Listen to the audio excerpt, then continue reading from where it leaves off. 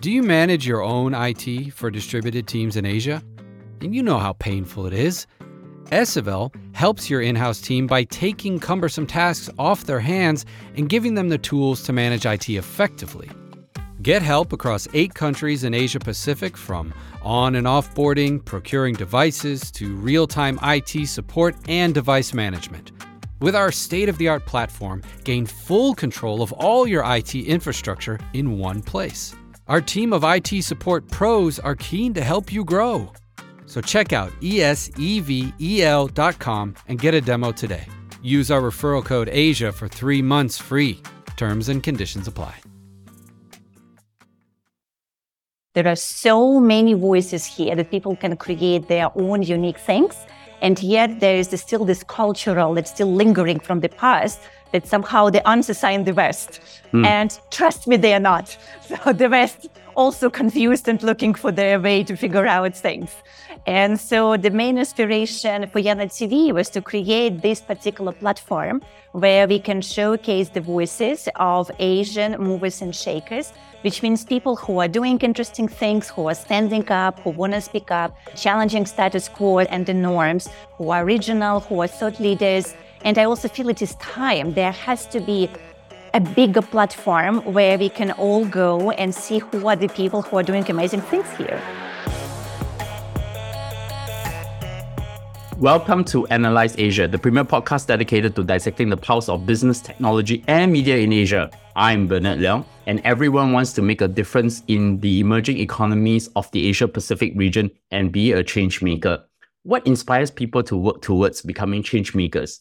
With me today, Yana Fry, producer and host of Yana TV and executive business and life coach as well, to tell her about her new project. Yana, welcome to the show.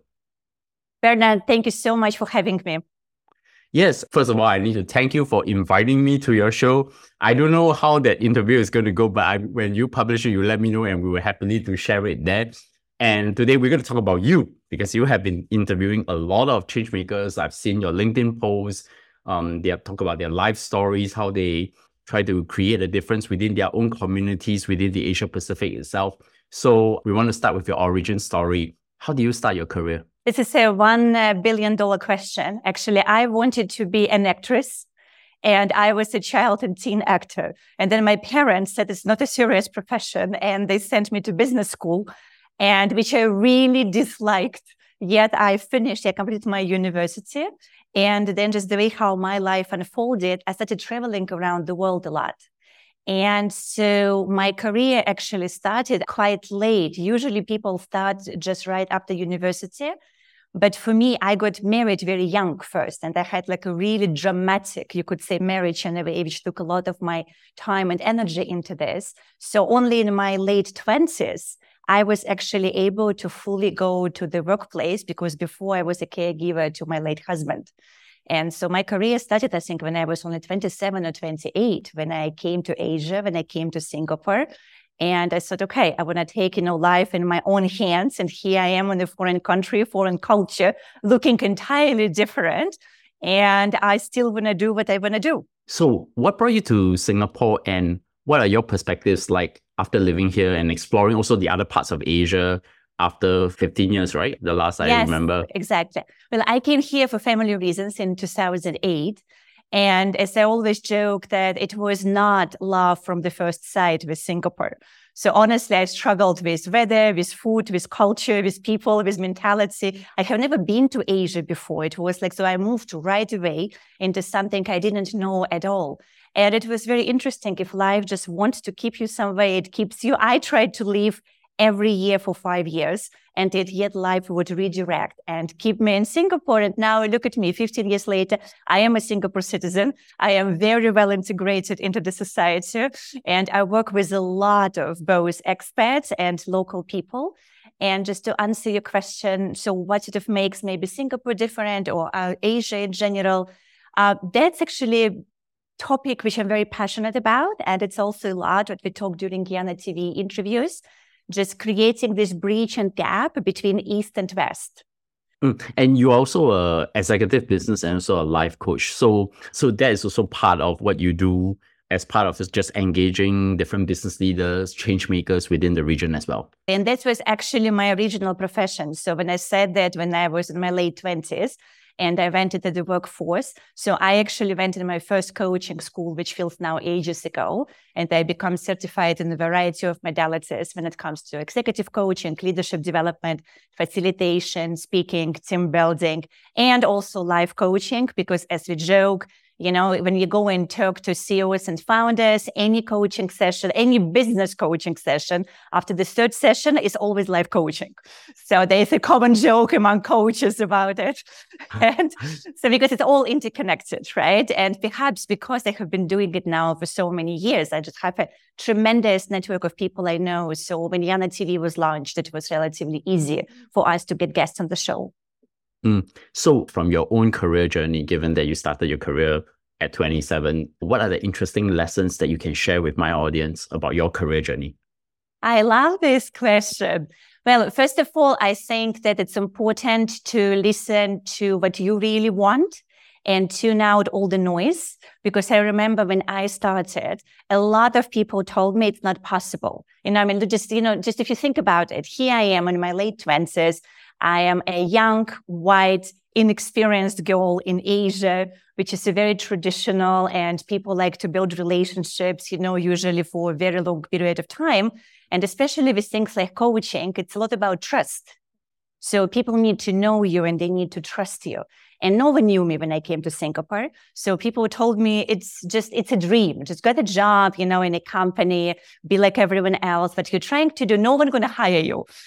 And that was a very interesting one because, eventually I proved them wrong and proved, I guess, myself right in what I knew that the best career for me. So I would say what is really important, just do what you believe is your path.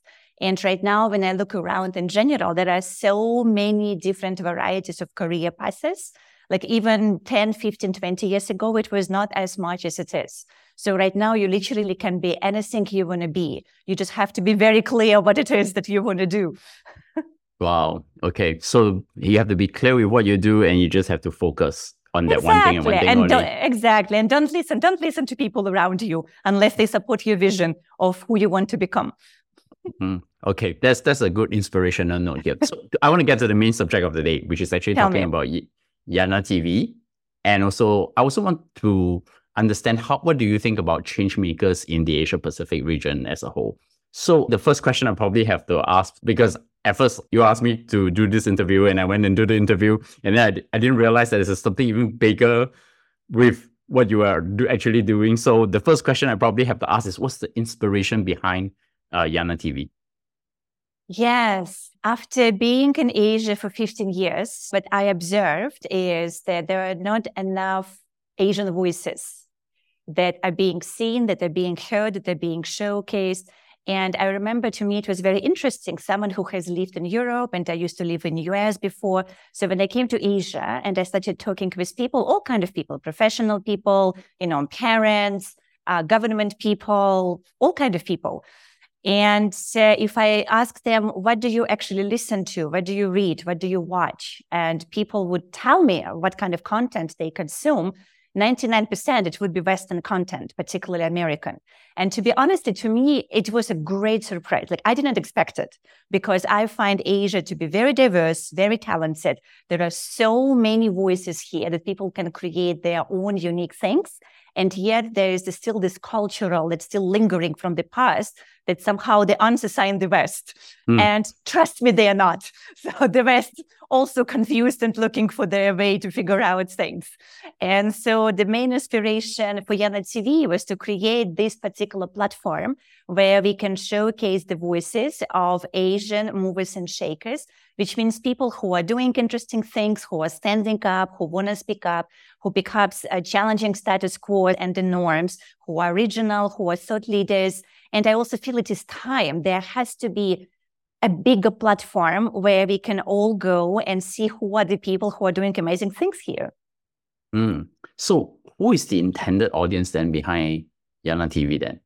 Is it people who are aspiring young people who want to also be change makers, or maybe even people who are now in their mid-careers thinking about transition, or everything? Everyone. Actually, this is great because, also as someone who is hosting a show, you set an intention and then the audience tells you, and then the people come to you and sometimes you are surprised. That's right. So with Yana TV, it has been interesting because when we started, I thought again, well, maybe it's going to be like an aspirational show, right? So here are those great people who are doing great things. And exactly what you said, someone who wants to be there will watch, will get inspired, will learn some tips.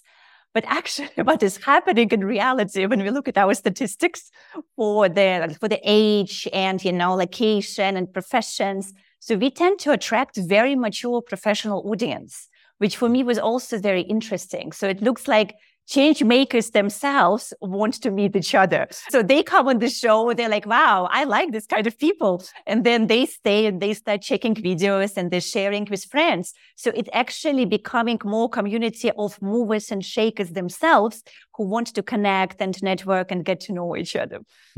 Since we are on this professional track here, right? Do you think that those professionals who are interested is also because I think we went through a pandemic some time back, and then people have sort of reevaluate, rethink. We talk about the great resignation, now the great return to office and everything. Is it that perspective of now just thinking about what you want to do? I think a lot of people in Asia is very busy, right? I don't know what they're busy with, but they're very, very busy. But they never really take a step back and think about their life and what they really want to do. I think yes. To answer simply your question, when those people come on the show, because again, we're talking about professional people like yourself who come on the show.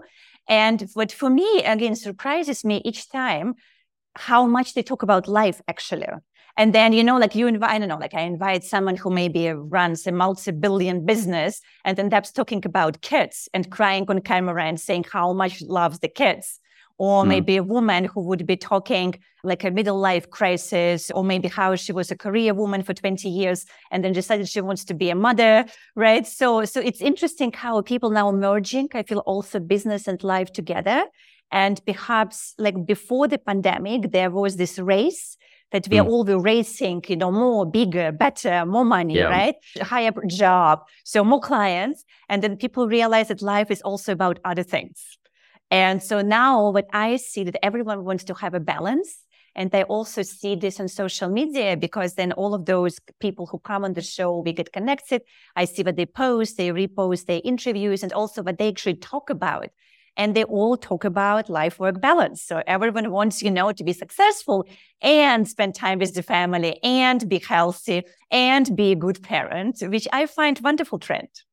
Yeah, maybe that is the silver lining after the pandemic. So I think so. I think one interesting thing I'm pretty curious, like what are the main themes that have sort of emerged from these interviews in Yana TV? You talk about professionals taking off their hectic life now, spending more time with family, trying to maintain their work-life balance. I'm sure there are other things that also emerged as interesting topics of conversation, maybe philosophy, maybe what they think about their work, what their aspirational goals as well.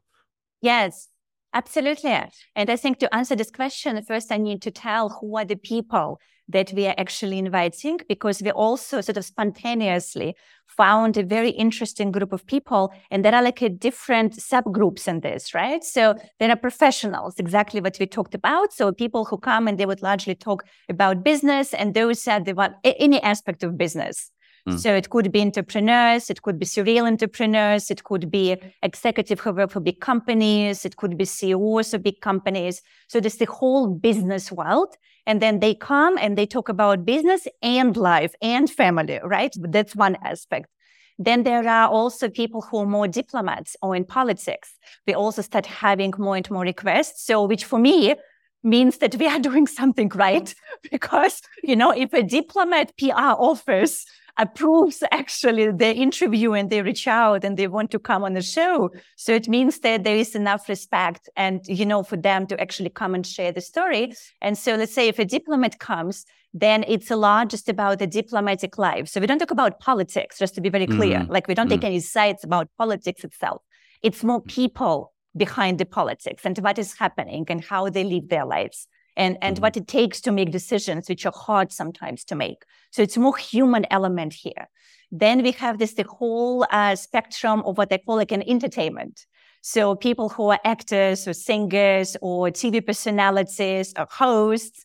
So those who are faces we see on the screen or hear on the radio, their voices, or see somebody on Tatler magazine. So, and then they come and they would usually talk about their career and also like what has changed over the years in the career.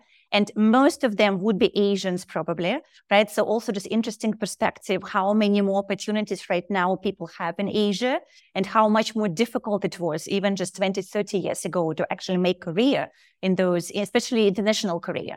So those are interesting stories. It just becomes sort of more like a just reflection on life and lessons that people learned, right? We kind of talk about this. And then there are some people that we call it's ordinary people with extraordinary stories. The stories are just like, for example, we had one guy on the show who has been 7 times to prison in Singapore. So he kind of went in the crime world in his teens, comes from a very difficult background. And then only in his 40, he sort of realized that he wants to go integrate into society and kind of get clean and start life. And he became like a spokesperson for inmates.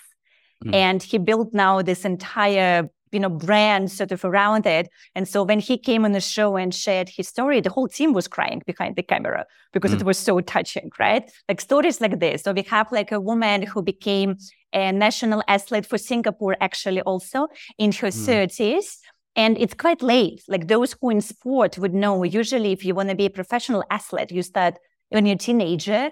And she didn't do that. So, but then her motivation was she wanted to show to her daughters that everything is possible. And she became very successful and recognized. So both you and I are content creators. We have our own YouTube, social media presence, and we have friends, etc. One interesting thing I always like to ask is how do you put together each episode? And maybe you can describe a bit of the production process. I went through the process. It was very smooth. It was very seamless. It was an interesting conversation. We were really having a conversation in a great studio that was there. So I want to sort of just get an understanding of the process from you then. Sure. And here first, I would like to say that I have been interviewing people since 2015. Like I know that your podcast has been now around also for a very long time. So you would understand, right? So the more you do it, I guess the more relaxed you become at it. Like I remember when I started in 2015, I was very nervous on camera and I was nervous I'm going to forget something. And so it was much more sort of preparation just for the structure. But because now I have been doing it for so many years, it becomes like a skill. Like being an interviewer is a skill. And so when we start, I mean, first, of course, it is with the guest selection. And some people reach out to us directly. Some people I reach out to. So it depends who is the person and what kind of topic and what kind of world they're coming from. And then once the person is confirmed, so it means that they need to have something interesting to share. Like, so it has to be something, an unusual life story or an interesting life lesson. Or like, I mean, they need to be interesting on camera. That's very important. Like interview with you was great, for example, Bernard. I'm really looking forward, to release that.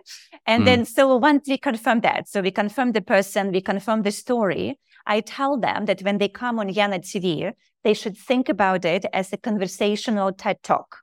Because the final recording is only 20 minutes.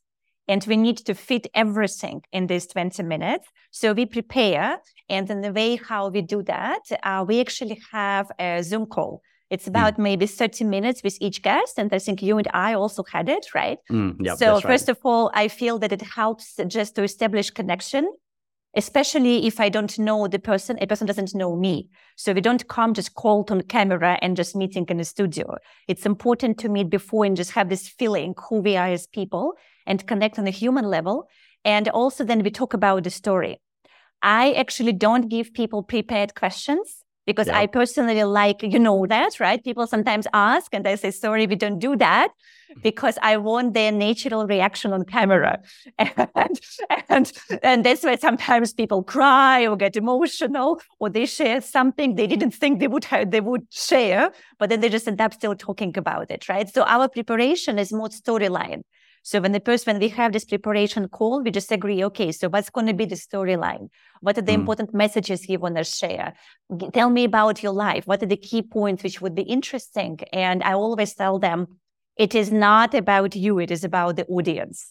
Every time when you share something, let's say if you share a personal story, you still have to make it relevant to people because it's about them. It's about the audience. If you share your own lesson, then you have to make it relevant to them. And so that's how we prepare with the content. I see. So given that content making process, right? So the show emphasizes change makers and unsung heroes. And I think you talk about some of the examples that you given earlier. One interesting thing I would probably want to sort of just dive a little bit deeper is, can you talk about, say, the different guest profiles in a way on how do you use your medium to illustrate their stories? For example, the diplomat example was very good because it sort of highlights like it's not about what they do, but how do they interact? How do they think about life lessons, and their sort of relationship with their kids? Exactly. Well, to give maybe some other examples with people, right? So let's say if it is a business person who is coming in, actually the first thing I tell them, it is not a sales pitch. So just to be very clear. So you cannot just go on camera and go for 15 minutes how amazing your company is and how much money you raise. We are not going to do that. So I tell them all sales pitches are out of the question entirely because I have been content creator now for more than 10 years. So I know no one cares about sales pitches except investors, which are in a specific room, which is very important. But here we are talking more about reaching wider audience. So Yana TV, it's like a PR opportunity when people just want to be seen and known by more people. And people outside, they want to hear human story. They don't want to have like a dry facts about what this company did and how much money you raised and do you know what your clients did. This is too technical, right? So people want to have human connection. That's why with business people, often we actually work on the sort of human element of their story, right? I'm like, okay, I understand. You're a CEO, you are founder, but actually, how do we make you relatable, right? So that's the question, so that you don't become that person somewhere at the top of the mountains that no one else can reach. And this is actually one of the reasons why we have so many requests, I think, particularly from business crowd, because that seems to be a very trendy topic. And especially business leaders understand that they need to be relatable. And it becomes part of their PR and marketing, right? And so that's why then we just find something interesting in their human story that we can share. And everything around business is being weaved into the conversation. So again, it doesn't come across as like a sales pitch in the camera. It's more hints, here and there. And it's like, when they say the best way when you do like advertisement, it should not look like an advertisement, right? So that's kind of right. And that's kind of what we are focusing on. They're still talking about what they do, but just in a very sort of relatable way. So that's, for example, the profiling. I'm not sure. Did I answer your question with that? No, it answers the question. And then you started to make me think about when I interview business executives, entrepreneurs, people who are doing technology, business and media in Asia. And then they have a very well-defined set of narrative that they want to talk about. And half my job is to try to figure out what are the insights I can draw from them without being a scoop, because I'm not interested in scoops. I'm not interested in making them look bad. But what I'm really interested is really to help them to bring that insight out. How was it to understand the business environment in Asia? So that definitely resonated with me when you talk about the way you not giving them questions, figure them out, and then try to sort of bring the human side of them within the interview. Exactly. And just maybe to add here, because I also find it is important. And the reason why we don't give them the question, I tell them that I might also challenge them on camera. Because I say, look, no one wants to watch boring interviews. There is so much content right now. So if the idea is that you want more people to share, to interact, to comment, to engage, it's not just presenting content. You also have to present it in a way which is interesting. So sometimes I ask tough questions.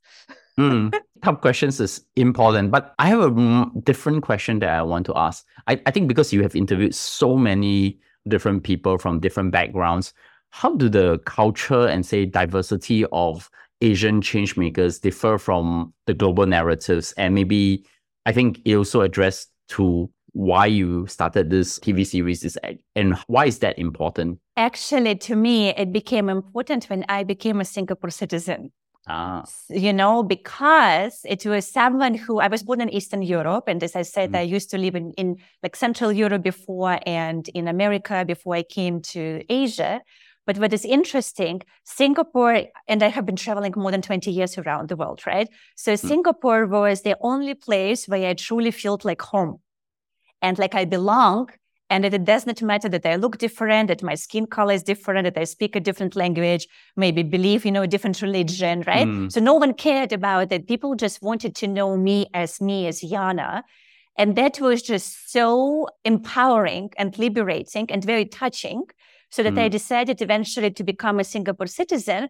And I mean, I'm kidding you not, for me, it was a very emotional ceremony when one of the Singapore ministers would give a speech, when they give you passport, right? They welcome you. And I still remember how and unfortunately, I don't remember the name of the gentleman. I would have to look it up. But I still remember how he was saying that there are two ways how you can look at the nationality. Like one nationality when you want to be united based on your language, your religion, your upbringing, your skin color, your past, pretty much, your traditions. And that's how most nationalities work, right? And the other way, when you want to unite based on your skills and your talents and your values and where you want to head in the future, and it does not matter where you come from, as long as you believe in what we all believe in collectively, and then we're going to create that. And this is what Singapore is about. And so to me, that was everything I sort of needed to know about Singapore. And I also found it's very forward thinking and future focused. And so when we started Yana TV, it became very important to me that we showcase the variety of voices. And I'm trying to be as particular as I can about it, right? So we have people of different backgrounds, different education maybe level, of course, different genders. These days you have all kinds of things. So different religions, different languages, different belief systems, so that it reflects what Singapore is about. So when we talk about Asia, then also it is as inclusive as we possibly can. And we keep expanding this inclusion. And after all, this region is almost 2/3 of the population. So that amount of diversity is really, it keeps on exploring. I myself say that I'm an Asian, but then when I think about going to different countries, meeting different cultures, I see something very different. I still see things that I do not know, right? The curiosity of trying to figuring out, sometimes it's like, oh, I didn't know that they have such a cuisine, such a way of thinking about something, when you go in. And also part of your question was sort of how does it reflect on the global scale, right? Like when we look at specifically at Asia, and in my experience just working with all these people and talking with them, I find Asian people to be much more inclusive and welcoming in general. So they're curious about each other, especially those who are educated and well-traveled and, have seen the world. It's exactly what you said. They would want to go to a different country and they want to learn. They would meet Asian from a different country and they want to understand. And unfortunately, I don't always see that in the Western world. So I wish there were more inclusion and understanding. So I think as a Western-born person, I could say we can work on that and we should work on that. So I spent 7 to 8 years in Europe, living in the UK, but traveling around Europe. So I'm now 1/7 of my life was being in Europe, actually understanding the cultures there. So when I'm thinking about how to even navigate across, so it did help me a lot when it comes to working for like a company like Airbus, when, it's a very European culture. What challenges do you think are pretty unique to Asian change makers? I mean, they always make the joke that a lot of Chinese parents only have sticks, no carrots. And the funny one. And there is that, they want them to be professionals, but you want to do something totally different from Korea. I just had an entrepreneur who came on the show and said that, he was the first to quit school and started a company. So I think this is, I want to hear from you because you talk to more people than I do. So what kind of challenges are unique to Asia change makers and how do they really navigate them as well?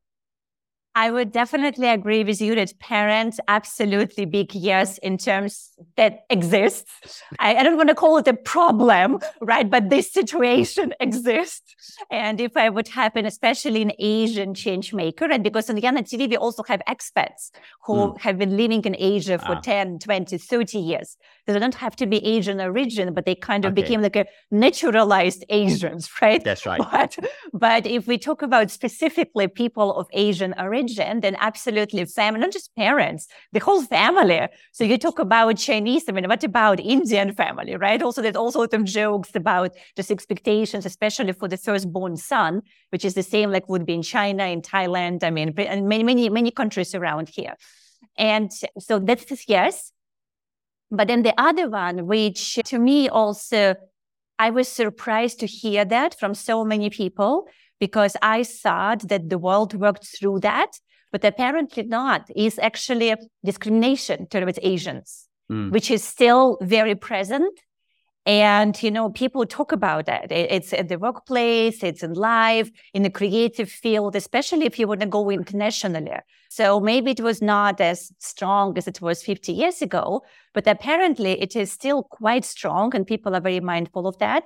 And those are grown up people in their 30s, 40s, 50s, 60s who are sharing stories how they still face it at work. It doesn't matter whether you're male or female, right? So it just is the fact that you are Asian. And then if you start dealing internationally with the Western world, sometimes sort of discrimination could be direct in your face and people actually say things. And sometimes it is indirect politics, which are behind your back. And so that, I think, something that people from this part of the world still have to navigate it. And it's maybe a bit harder then to succeed internationally rather than if you're born in the West. But also it is changing. And that's why I see more and more people coming together. Like, the power in numbers, right? So Asia, there are a lot of people in Asia. It's probably the most populated part of the world. And so when people actually unite in what they believe in and their values and where they want to go, I find no one can stop them. And I see right now there are more and more clubs opening for Asians. There are like a dedicated also shows and podcasts only for Asian voices. And there are all kind of networking opportunities, and people sometimes want to specifically support each other, including invest money in the company or give a job because the person is Asian, right? So there's also this support, which I find is, interesting, and it's really good to see. And maybe just one, so we take parents discrimination, right? And then the other third one, which I also found interesting, given that we are in Singapore, and we also sort of talk from here. When I talk to people, especially those who maybe grew up in Singapore, then they often say that they need to travel. Like to become really successful, they have to get out of Singapore, travel, live in other countries, study somewhere, and kind of experience the rest of the world. Because Singapore is so comfortable that it's almost like too ideal, right? So like I always love, you kind of have to graduate to be able to live in Singapore after you have done everything else. So that if you do it from a younger age, then there's maybe not enough anything around you to form your character. So you have to go and live in other country and experience and face those challenges, and also become maybe more just integrated into the world and more open-minded about things, right? So many Singaporeans have been saying that if you want international success, you have to get out and then you can come back later. Yeah, that's essential. Even when I was giving briefings to educators who, when I was working for SingPost, when they came to hear us to talk about how we do the transformation, and one of the things I appeal to the educators is you should tell your students that they should try to live some time in overseas and really understanding how different cultures work. Because what the challenge is that there are not enough executives within a lot of Singapore companies who could fill the head and lead roles across the different parts of the world, hence denying them of that experience that they can actually grow further in their careers. I want to get to this point about, and I'll exclude myself being the disclaimer, I'm on your show. Can you share some pretty interesting, like surprising stories about the change makers you interviewed, describing how unique they are? Yes, well, we kind of started, okay, this conversation already. So let me maybe continue with just a few more details. Like, for example, I mentioned to you the story of a diplomat, right? So when he came on camera, so to me, what I didn't know about him, but he shared this on camera, that when in one of the postings that he had before Singapore, he was in Libya, and there was like a lot of just unrest and a war situation, and he was kidnapped.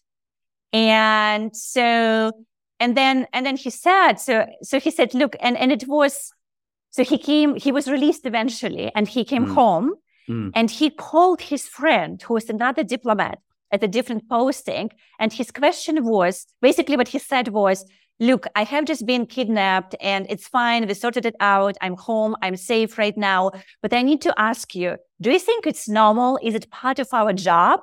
Like, do I need to get my kids out of the country? You know, is it crossing the line? Right? So that was interesting to me, how sort of safety, how much we can stretch it when we do different kind of jobs. Right. And sometimes things which may be perceived to be very unsafe for the majority of people become normal if you are like in a situation like this, right? Or in a job like that. So that was, for example, a very interesting story, which I didn't expect totally to hear. You know, then the other one was actually something entirely different. we had on this show a person who we call the Singapore Santa Claus. It was before the Christmas. So, and the guy came like in a full Santa Claus, you know, costume, to the amusement of the whole crew. And sort of, I thought it's going to be like one of those jolly, you know, Merry Christmas type of interviews about how great things are. And then this guy goes on camera, and I asked him, so pretty much the question you asked me now. I said, can you please share with us a story when you visited one of the families that you really remembered? And everyone was, of course, expecting something with maybe 10 children who were laughing and running around and 100 presents. And what the guy said, he said there's one story that still stays with him, because a family reached out and they had a very sick child. And so they booked him to come, you know, as a Santa for Christmas, right? And the child was so sick, it passed away a few minutes before he actually arrived. So when he came home, the child was no longer alive. It was just lying in bed. And he said he didn't even realize at first. Like when he showed up, he thought maybe sleeping, because they did mention that he was quite ill, right? So he performed sort of the whole Santa Claus thing to the child that was no longer there. But for parents, it was such a moving experience, because that was the final wish of their child, to actually see the Santa. And so for them, it was an incredible, you could almost say, healing moment when they felt they fulfilled it, right? But then for the guy itself, for the guy who is the Santa itself, I mean, that was something he will never forget. I mean, that was like such a just totally unexpected. And I didn't expect him to share this. Again, everyone was in tears when he was sharing it, you know, in details. And it is also not something you associate with the profession of Santa Claus. So I guess I'm just sharing this, that what I learned interviewing all those people, that reality is never what we think it is. Like when we look at someone, right, and maybe a person has some kind of job and maybe lifestyle, and we assume things. We assume that this is their life, or maybe this is how their career is going. We never know what is really happening. And actually, it just kind of keeps teaching me over and over and over again the importance of kindness and compassion and just suspending the judgment. So people are people, and we all have our stories. And I think this is how we connect. And that intersects very well with you were just saying, as a business coach, after 3 times, it becomes a life coach. Exactly. Every time. Because you're actually getting in more in depth about the person beyond the stereotype. I think the problem with when we talk to people, we have some unconscious way of even stereotyping them, but actually we should need to remove away that stereotype and just talk to them the way as it is. Exactly. You know, and if you sort of talk about especially things like business and executive coaching, I think that's why it actually works, and why people come and they pay money that they pay, because especially in Asia, actually, when you look at people who are like a C-suite leaders, or who founders, or who CEOs, I mean, they're like gods, often to thousands of people. You know, again, particularly in the Asian culture, no one is, and especially if a person happened to be male, no one would question your judgment. No one would really sort of challenge you and sort of say, are you sure this is the right decision, right? So did you consider everything? And so one of the reasons why they come actually for business and executive coaching, because they want to be challenged. They want someone to sort of not to look at them as their title, but look at them as people who also still, regardless of their position within the company or government, right? So they would still have their own fears and insecurities. Imposter syndrome is big for men and women for different reasons, right? So, and people are always people. And so a big part of executive coaching is to help a human being to realize full potential. It means we have to remove the title and look at the person. Because you and I use very different mediums to tell stories in Asia, because I know you use a lot of LinkedIn, YouTube to tell these stories. And how do you foresee people moving forward? I think it's about describing those narratives that are very unknown, right? A lot of people, if you walk into the mass rapid transit or MRT, we call it the trains, you watch a lot of people basically watching 15-second YouTube videos and just click, swipe. And how do you think of the role of this kind of digital media telling these stories moving forward? And especially professional people, I can see in Asia embracing it more and more. Like if we look, for example, what has been happening in the West, particularly America, the other part of the world, where all that has been booming and it's like at the top with marketing and what's happening and online presence. That's kind of what has been leading the world. And I'm not saying it is good or bad. It depends how you use that, but it's a medium how you can get your voice out. And what I has been seeing, what is happening more and more, that people understand it now and they want to master this and they want to really leverage it. So there are more people who are no longer 20, 18 or 25, but they may be 40, 50, 60. They realize they have to be on social media actually. And they have to do it in a professional way. Maybe they even need to have a YouTube channel, and it's no longer for teenagers. You could have now a lot of professional YouTube channels with very professional content. Podcasts, right, becoming huge. Like I think especially after the pandemic, the only joke about podcasts, what they say, there's a statistic for that. I think they say that more than 90% of the podcasts don't get past their either 10 or 20th episode. So there's these statistics around it that often people think, oh, it's great, I'm just going to talk to someone or talk about myself and going to get 1 million followers and make tons of money with that. But then they realize actually how much work it is to be a content creator. So, that requires a lot of, this, right? You've been doing it for years. It requires tremendous discipline, consistency to be able to pull it off. So all of this is developing. And I also see LinkedIn becoming sort of now more in the leading way.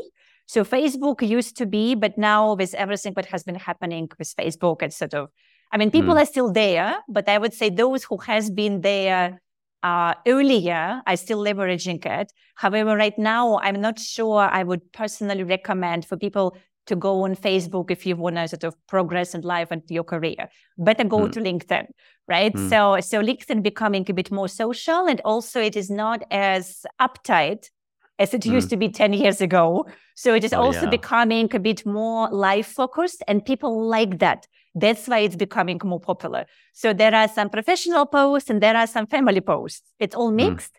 And I think while people like it, because you get to see person from different angles of life, so you can actually form like a better understanding. So not just a business information. So LinkedIn is definitely booming. I would say that it's developing very, very well. And just in general, online presence, especially after the pandemic, seems to be very important. But they say that you are what internet says you are. So that's why it's so just important to very consciously build the brands that you want to have. I think the challenge is also for content creators. I don't know about you, probably you might have better distribution to be able to get more audience. I think distribution is one of the understated, talking to fellow Asian podcasters as well. Yeah. Yes. And this is actually a great topic. And I think let me just spend a moment, talking about it, because I do see this as a very big issue. And in fact, I even saw people sort of watching me, right, starting my shows. And I have a podcast and a talk show. So I actually have 2 shows which I'm managing and producing. And people, Yana doing good. It must be, great and easy. Look at all those views and followers. And they start. And after 6, 12 months, many give up.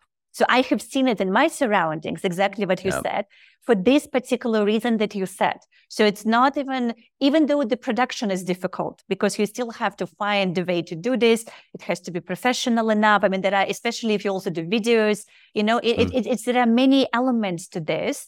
But then once the product is there, often people think, okay, I made it. So here I have an amazing product. All what I have to do, I just upload it, and that the gods of the internet and algorithms somehow magically going to pick it up, and I'm going to be a success overnight. Almost never happens. Okay. So in my experience, so when we talk about content creation and actually really building an audience, I mean, one, it's definitely tenacity and consistency, like what you are doing, Bernard. You just have to be in a game long enough for people to trust you, and they trust that you are there. So that's very important. And also, the second part is actually, it's almost like a calculated success. I'm not sure if it's the right word to describe it, but it means that you need to understand the algorithm. Like, for example, and you also then, once you have a show or you have a content, you need to understand how you're going to get it out. And if you don't have this clarity, it's exactly what you say. It actually could be quite sad, because the product could be amazing, but if there's no clear distribution, no one hears it, no one watches it, no one shares it. So you need to either do it yourself, or I would say, maybe engage professionals who understand. But distribution is very important. And under distribution, right here, I understand specifically understanding the algorithms. Like, I mean, I'm still learning. Like, I'm just now actually listening to one of their YouTube courses from one of very famous YouTuber, just to understand YouTube algorithm better. How can we fine tune, the words and the editing and the thumbnails? And then also there's like a LinkedIn algorithm. Like, you need to know what LinkedIn picks up what it likes, right? There is maybe, I don't know, Instagram or TikTok, if people use that. So you need to create content that is also friendly for their particular algorithm. And I know it doesn't sound sort of very sexy, but it's the reality of it. So. Yes. No, I'm so glad you dive into detail on this. Like, I talk to every podcaster. I think probably the last out of every new 10 shows that come out in Asia is typically, I know the podcaster, and they usually ask me for advice at first. And then the first thing I probably just tell them that, it's great to create content. I like the concept, everything. I actually encouraging them, go and do it, right? Don't bother about what everyone else say, just go and do it. And then the consensus, at some point, they will realize actually it's not so much of where they want to be, it's the distribution. And then I keep telling them that I'm still trying to figure that out. I'm not even... Can you imagine after 9 years coming to 10 this year, I'm still thinking about distribution and not any other things. Yeah. Of course. And I think we can always do better, right? And also if I just look, I mean, I totally understand with that.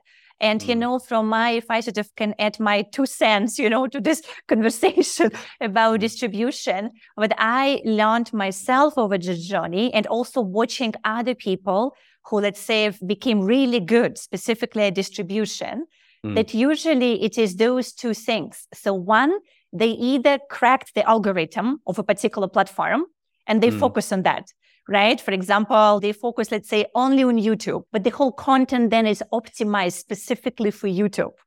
Or they focused maybe only, I don't know, well, TikTok is not really long-term content, but it also has certain algorithm. So they focus only on TikTok and they optimize entire content for the TikTok.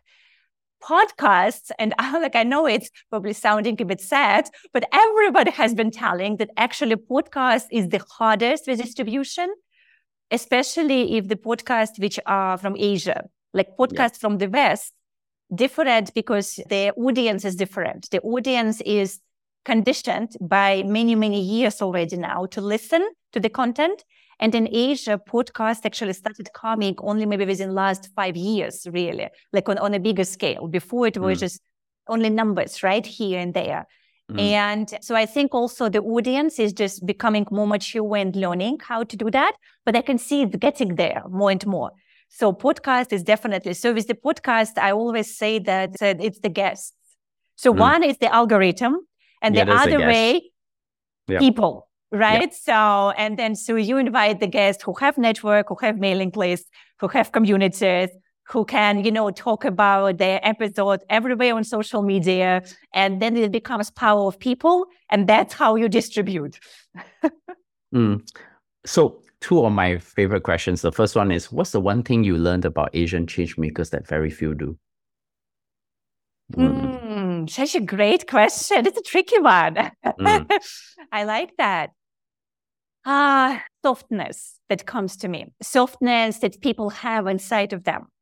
And often when people talk about leadership, it's associated like with very, strong, hard sort of qualities that you just have to be very hard in your decisions. And also you have to be hard as a person. And I think especially, again, if we often look at the Western leaders, that's the image that we are receiving, right? That we are seeing there. And so when I talk with Asian change makers, underneath of all their success and all their titles and all their achievements, actually, when they trust you and when they open up as people, I keep consistently seeing this quality of softness. That there's almost like this gentleness for both men and women. And this is, I find it's very, what is the word for this? Encouraging. Maybe this is the word I'm trying to look for, because fundamentally it shows to me that we are all the same. And all humans, have very similar desires and have very similar wishes. I mean, everyone wants to be healthy. They love to be healthy and alive, right? We all want to be in a decent, safe society where we have opportunities to do what we want to do. I mean, it's very universal.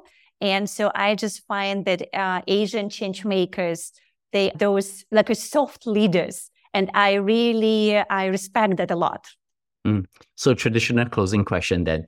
What does great look like for Yana TV? I love that. Well, let me begin. Okay, so I would like to have at least 10 million followers on YouTube. Wow.